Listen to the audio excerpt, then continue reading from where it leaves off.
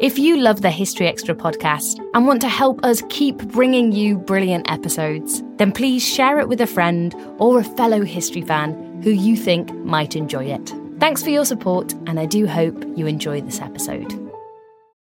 There are two things that are absolutely true.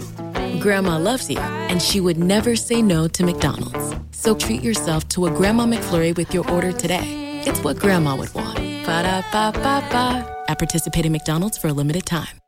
This Father's Day, the Home Depot has same-day delivery on the perfect gift to help Dad be everything he can be. Because your dad is more than just a dad. He's groundskeeper of the yard, the perfecter of the patio, and the cleaner of the clippings. Let the Home Depot help power Dad's doing with the convenience and gas-like power of Milwaukee cordless outdoor tools. Plus, get up to $150 off select Milwaukee tools. For everything Dad is, find the perfect gift at the Home Depot. How doers get more done. Order select and stock items by 4 p.m. subject to availability.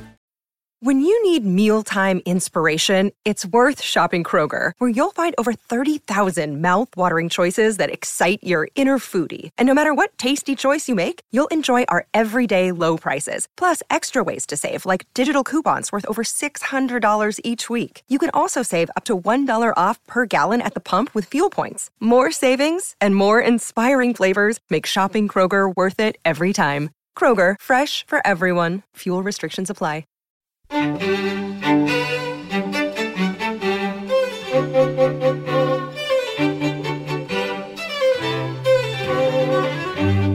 Hello and welcome to the History Extra podcast from BBC History Magazine, Britain's best-selling history magazine.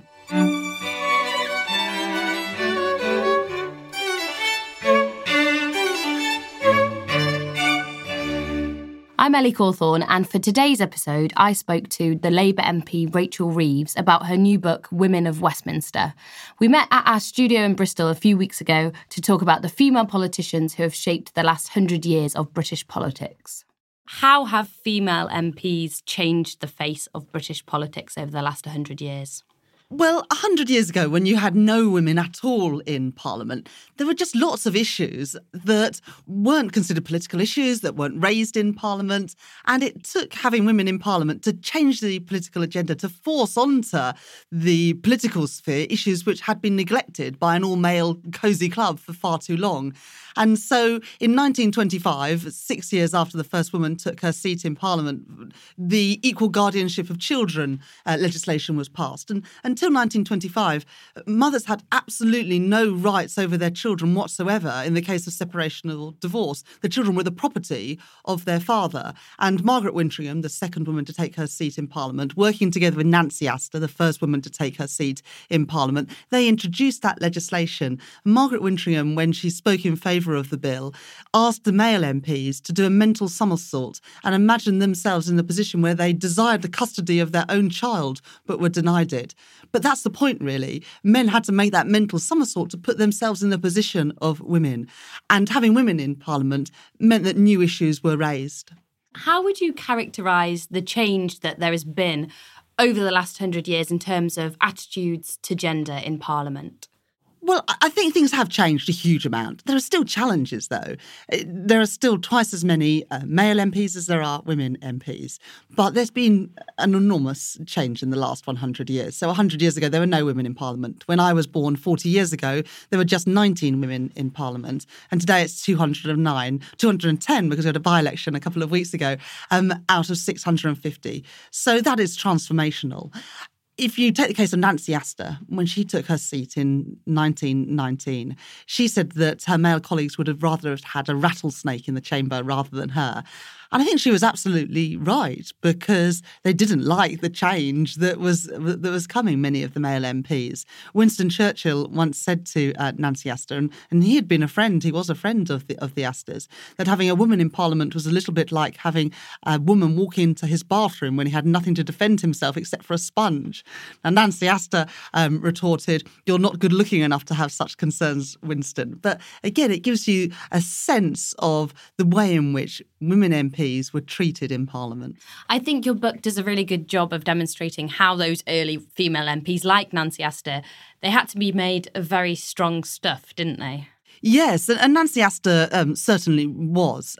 She was very strong-willed, strong-minded, and she stuck at it for 26 years, and she saw a lot of change in those 26 years. The year that she stood down as an MP, 24 women were elected, and that was something of a landslide for women. It was a trebling compared with the previous general election. So there was a lot of change while she was an MP. But for almost 2 years, she was the only woman in the House of Commons. And when Margaret Wintringham was elected, just under 2 years after Astor, although they were from different political parties, they formed a very close relationship. And I think that Nancy Astor was probably closer to Wintringham than anyone else in Parliament. And through their whole lives, even after they left Parliament, they continued to correspond. They became very good friends, even though they came from very different backgrounds and had very different political views. Because the truth is, whichever political party you were in, Liberal, Conservative or Labour, you were often marginalised and ostracised within your own party. And so you sought friendship and comradeship with the other women in Parliament. And that also happened because a lot of the male MPs, the majority of the male MPs, were members of private members' clubs. But at the time, women were excluded, of course, from private members' clubs. And so women, and even in Parliament, rooms like the smoking room, where MPs went to debate and discuss matters outside of the chamber, was closed to women for the first few years of having women in Parliament. So the women MPs were confined to the lady members' room, which was created in 1918 as a place for the women MPs to work, to do their correspondence, to relax. But perhaps predictably, it was located down 2 flights of stairs, about a quarter of a mile from the debating chamber, and was nicknamed by the women MPs as the dungeon. And again, it gives you a sense of the circumstances in which women MPs were expected to work. But it was in the lady members' room that a lot of these friendships across the political divide were formed. There's a wonderful story that once Barbara Castle and Jenny Lee, 2 Labour MPs, once danced a can-can on one of the desks in the House of Commons lady members' room, which must have been a sight to be seen. As well as the entrenched traditions and even the architecture of Parliament, as you say, kind of worked against women in the early years, there are some really shocking stories of over sexism in your book. Could you give us some examples? Yes, just one story, which is not about the sort of physical structure of Parliament, was the story about Ellen Wilkinson. Ellen Wilkinson was the second woman to take her seat in the cabinet. She was Education Secretary under Clement Attlee, and she was just 4'11" in height. The dispatch box where ministers are supposed to speak from was too tall for Ellen Wilkinson to see over, so she had to stand next to the dispatch box to make her speeches. It's an example of how Parliament was very much designed by men for men, and very much neglected women in its construct and design. But in terms of the sexism, when I was writing the book, a lot of the debate about sexual harassment, Me Too, was unfolding at that time. And I interviewed Shirley Williams for the book, one of the most famous women MPs in history, and she told me this story that one evening when she was walking through the division lobbies, MPs were pinching her bottom, and she told the other women MPs about this, and they said, "Oh, it happens to us all the time." And so they plotted their plan of revenge. And the next evening in the division lobbies, the women MPs wore stiletto heels and were sure to dig them into the feet of any man who dared to pinch their bottoms. And later that evening, they were in the tea room, and one man was sort of hobbling, and the women MPs gathered around him and fussing and feigning concern. "It's only gout," he told them. But they knew the real reason for the pains in his foot. And, that's just one example of how women MPs were treated like second-class MPs in many ways in Parliament. Another woman I interviewed for the book was Shelley Summerskill, who was a Labour Member of Parliament in Halifax from the 60s until the 1980s. And she told me the story of one evening in Parliament. She was walking down a corridor and a male MP who she was talking to then stroked her hair, and she asked him not to do that, and he said it was just a gesture of friendship. She replied, "Do you stroke Harold Wilson's hair?" And she said to me, "My understanding is that I should have reported this sort of behaviour to the Whip's office. Is that right, Rachel?" I said, "Yes, I think so." And she said, "The problem is, Rachel, it was the Chief Whip." And you can sort of laugh at these stories now, but this is the sort of stuff that women MPs had to put up with pretty much all the time. Now, things have improved hugely today, but when I first got elected, just 9 years ago in 2010, I was told I could get a spouse's pass for my then fiancé. And so I went to the pass office to collect it. And the man behind the office said, the desk said, "Well, you must be very excited." And I was sort of, well, yes, I guess so. And he said, "Has your husband just been elected?" And I had to correct him that, in fact, it was me who was the Member of Parliament. But there's so many stories like that, even today. Dawn Butler, who is Labour's Women and Equality spokesperson now, she was mistaken for a cleaner in the House of Commons. Now, she's a black woman. I can't imagine a white male MP being mistaken in the House of Commons for a cleaner, or indeed actually a white woman MP. And so these issues of both misogyny but also a sort of casual racism, I still think are quite common in politics today. It raises an interesting point that, of course, after Asta was the first woman to take a seat in 1919, it took up until 1987 for the first female black MP, Diane Abbott, to be elected. Why do you think that it took such a long time? Well, 1987, three black MPs were elected that year: Bernie Grant, Paul Boateng and Diane Abbott. So, it took a long time for any black MPs to be elected. But yes, Diane Abbott was the first black woman to be elected to Parliament. Of course, she's still there today. At the last general election, I think she received something like a quarter of the abuse of all MPs on social media. And certainly, I think women are something like 4 times more likely to be the victims of abuse on social media as MPs compared to our male counterparts. And if you are a black or minority ethnic woman MP, or indeed if you're a Jewish woman MP, that abuse is amplified. And certainly when I interviewed Diane Abbott for the book, she sort of spoke about the impact that it has on her, but also on her staff. Rushanara Ali, one of the first 3 Muslim women to be elected in 2010, she says that sometimes she feels reluctant to speak out about the sort of abuse that she faces because she doesn't want to put off a future generation of women putting themselves forward for politics. And, in the early years, there were many barriers for women putting themselves forward and getting elected as MPs. I think one of the biggest barriers today, which we should be mindful of, is the sort of abuse that women MPs get. And I do worry that will deter good people, from putting themselves forward for elected office. Why do you think that over the last century there has been such opposition to women? I think there is this issue about some people feeling uncomfortable with women with strong views and speaking out. And the abuse of women MPs is an attempt to silence women. And those attempts have been made over decades, centuries. Women winning the vote was about ensuring our voices were heard. Women taking their seats in Parliament was about ensuring the representation of women and women's voices being heard. I think it's a real shame that 100 years later, some people still have an issue with that. At the very beginning of the interview, you spoke about women bringing women's issues, in quote marks, to the forefront as MPs. Can you give us some examples of that? Well, I gave the example about the equal guardianship of children. Perhaps the most famous example is the issue of equal pay. And of course, that will forever be associated with Barbara Castle and the Dagenham Ford workers.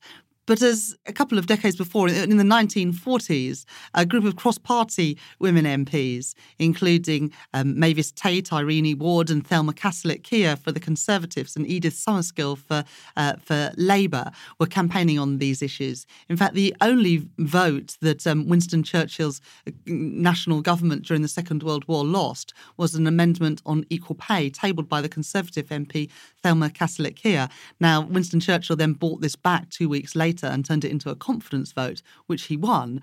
But the issue of equal pay is one that women had been raising over many years before we actually secured that legislation, the Equal Pay Act, in 1970. And Barbara Castle paid tribute to Castlett-Keir in the speech where she introduced equal pay in Parliament. And I think that was right. And there is a wonderful history, I think, of cross-party working of women over the last 100 years to put issues on the agenda and to drive change.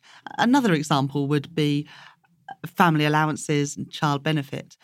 Eleanor Rathbone, who not nearly enough people have heard of, but really a remarkable woman, an MP in the 20s, 30s until 1946 when she died in office in her 70s.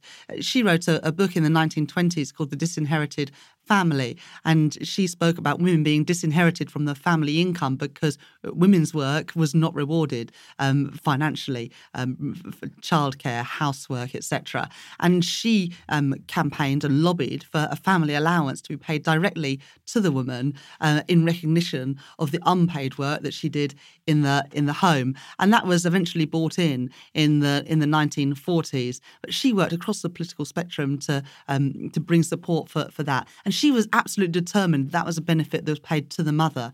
When the Conservatives introduced legislation for family allowances, they proposed it was to be paid directly to the father. And she made this wonderful speech in Parliament. She said that she had campaigned for this thing for her whole life, but she would not be able to vote for it at the third reading unless it was changed. And it was changed. It was amended by Parliament and it was paid directly to the mother.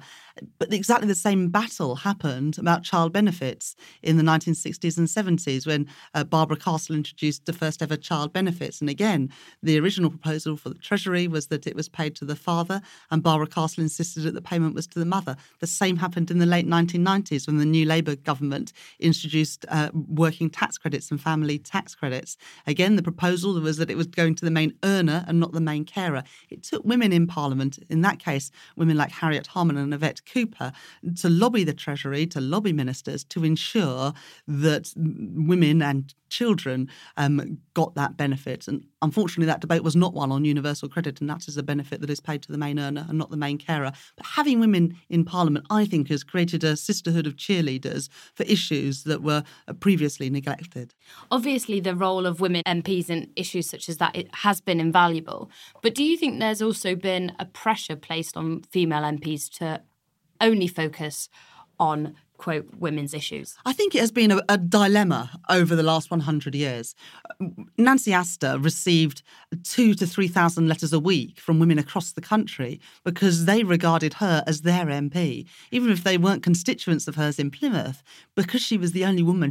They thought that she would be the person who understood their issues.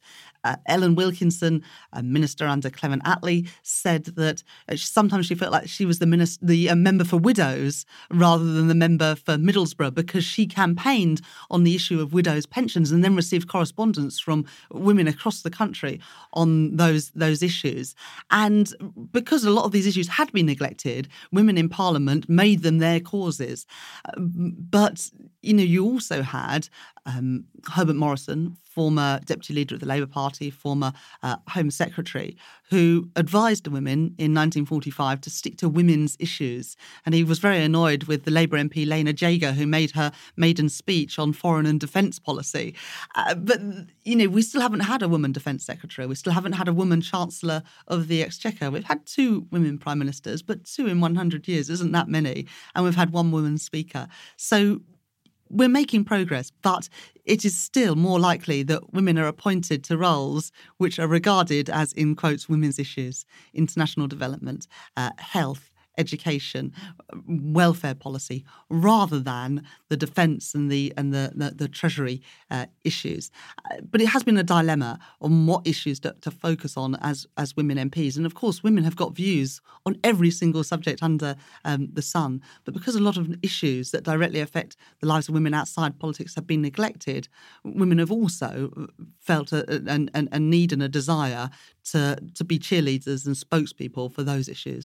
There are 2 things that are absolutely true.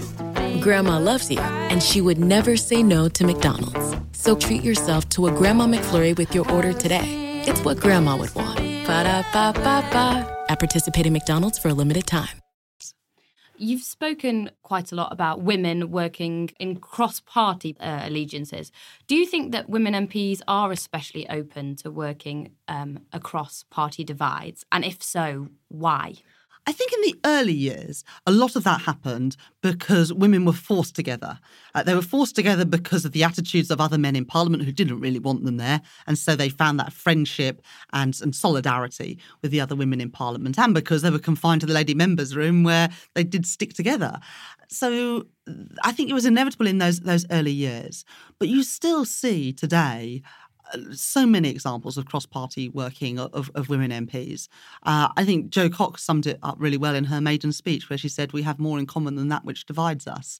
And I think that has been the motto of many women in Parliament, that they try and find people across the political spectrum who they can work with and try and build those alliances. And on all those examples, on child benefit, equal pay, the equal guardianship of children, on reproductive rights, women have worked together across the political spectrum to drive change to improve the lives of women outside of Parliament. And I personally feel we need more of that cross-party working and more of that trying to find the common good and consensus in politics today. We can't have this conversation without, of course, speaking about Margaret Thatcher. How much of a game changer do you think it was when Thatcher became Prime Minister in 1979? Well, I'm a Labour member of Parliament, and one of the reasons I joined the Labour Party was because I disagreed with what she was doing in the country. But when Margaret Thatcher became Prime Minister, I was just 3 months old, and I grew up, in her shadow in many ways. And although I knew I disagreed with the direction she was taking the country in, I never doubted that a woman could lead and be Prime Minister, because there she was doing that. And so I do think that she was a role model for young women and girls growing up in the 1980s and 1990s. And I'm sure that it politicised a lot of people, especially women, who suddenly saw a woman in that role and thought, maybe one day I could do something like that, or this is not just a job for boys. Women can do it just as good as the men can. But, Margaret Thatcher, although she's sort of, known for not having promoted other women, and in the whole time that she was Prime Minister, only one other woman served in her cabinet, and she was in the House of Lords and didn't last very long.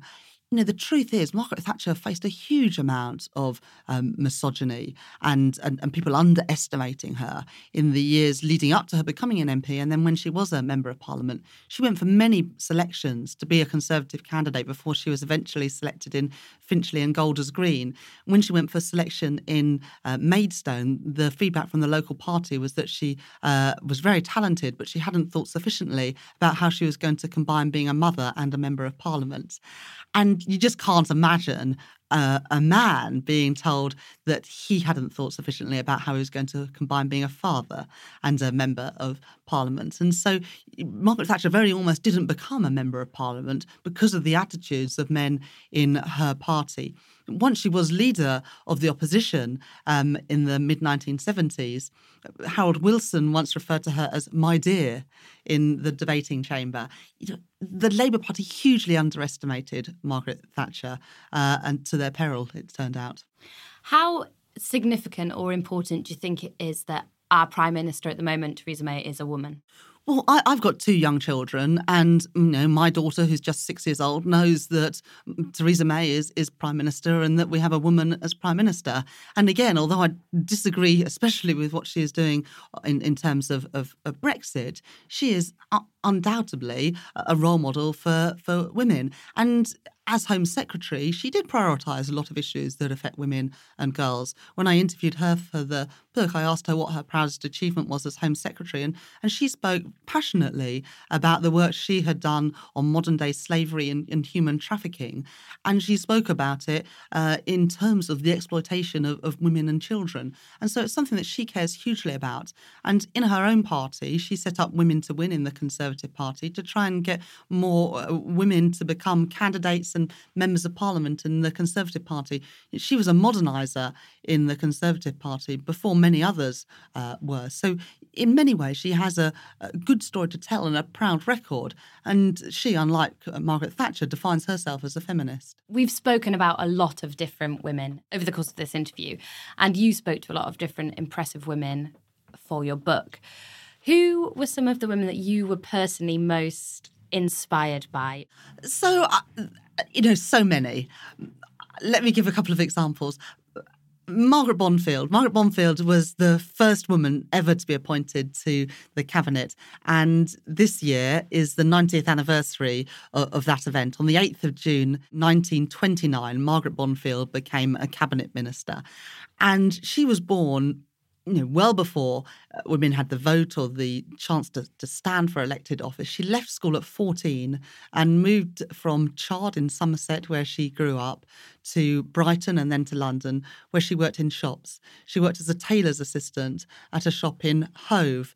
And it was when she was doing that job that one evening her dinner of chips was wrapped in a newspaper, and in the newspaper there was an advert for the Shop Workers Union. She joined that union. She went on to become its Assistant General Secretary. She was the first ever woman to speak at Trades Union Congress. She became the first Labour woman MP in 1923 and the first woman to be appointed to the cabinet in 1929. And who would have imagined somebody from humble beginnings at a time when women didn't even have the right to vote would go on to be a cabinet minister? I think she was a really remarkable woman. I would also say Eleanor Rathbone.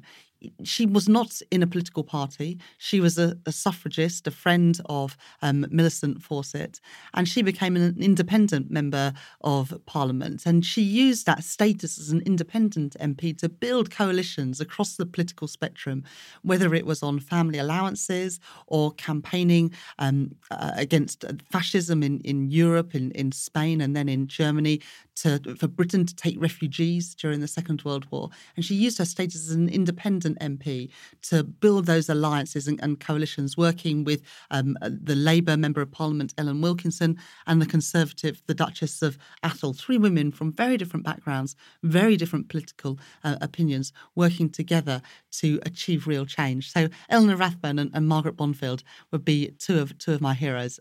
I guess going into the book, Barbara Castle was the woman who I wish she had been Prime Minister. I wish she had been our first woman Prime Minister. And it is still a source of huge shame to my party, the Labour Party, that we have not yet elected a woman leader, let alone had a woman Prime Minister from the Labour Party. What's it like to be a female MP in 2019, and what do you hope the future holds? Well, when I was elected in 2010, just over 20% of MPs were women. Today, it's almost a third. So there's been a change even in the 9 years that I've been a parliamentarian. And that's a great thing. But at the current rate of progress, it's going to take another 50 years before we have equal representation of men and women in Parliament. I want that change to come a lot sooner, because at the moment we're missing out on a huge amount of talent when we choose from a very narrow pool of people to be our members of Parliament, and we neglect the talent of the women out there who have got so much to bring to politics. So I hope that we achieve that equality in politics, but because I want to achieve greater equality in the country. And at the moment, we still have a gender pay gap. You're still more likely to be the victim of domestic violence. If you are a woman, you are likely to own less, to have less wealth, and to do more of the housework and the childcare if you're a woman. So I would like to see equality in Parliament, because I want to see equality in the country, and I hope that we achieve that in my political lifetime. That was Rachel Reeves. Rachel's book, Women of Westminster, The MPs Who Changed Politics, is out now, published by IB Tauris. For more on political or women's history, as well as a wealth of other podcasts and articles, why not visit our website, historyextra.com, where you can also find out more about subscribing to BBC History Magazine. Thanks for listening. We'll be back on Monday with a debate about the church versus the state in Tudor England. Thanks for listening to this History Extra podcast, which was produced by Ben Hewitt and Jack Bateman. You can catch up with past episodes on historyextra.com, where you'll also find thousands of articles on all different aspects of history, as well as our special subscriber-only area, the library.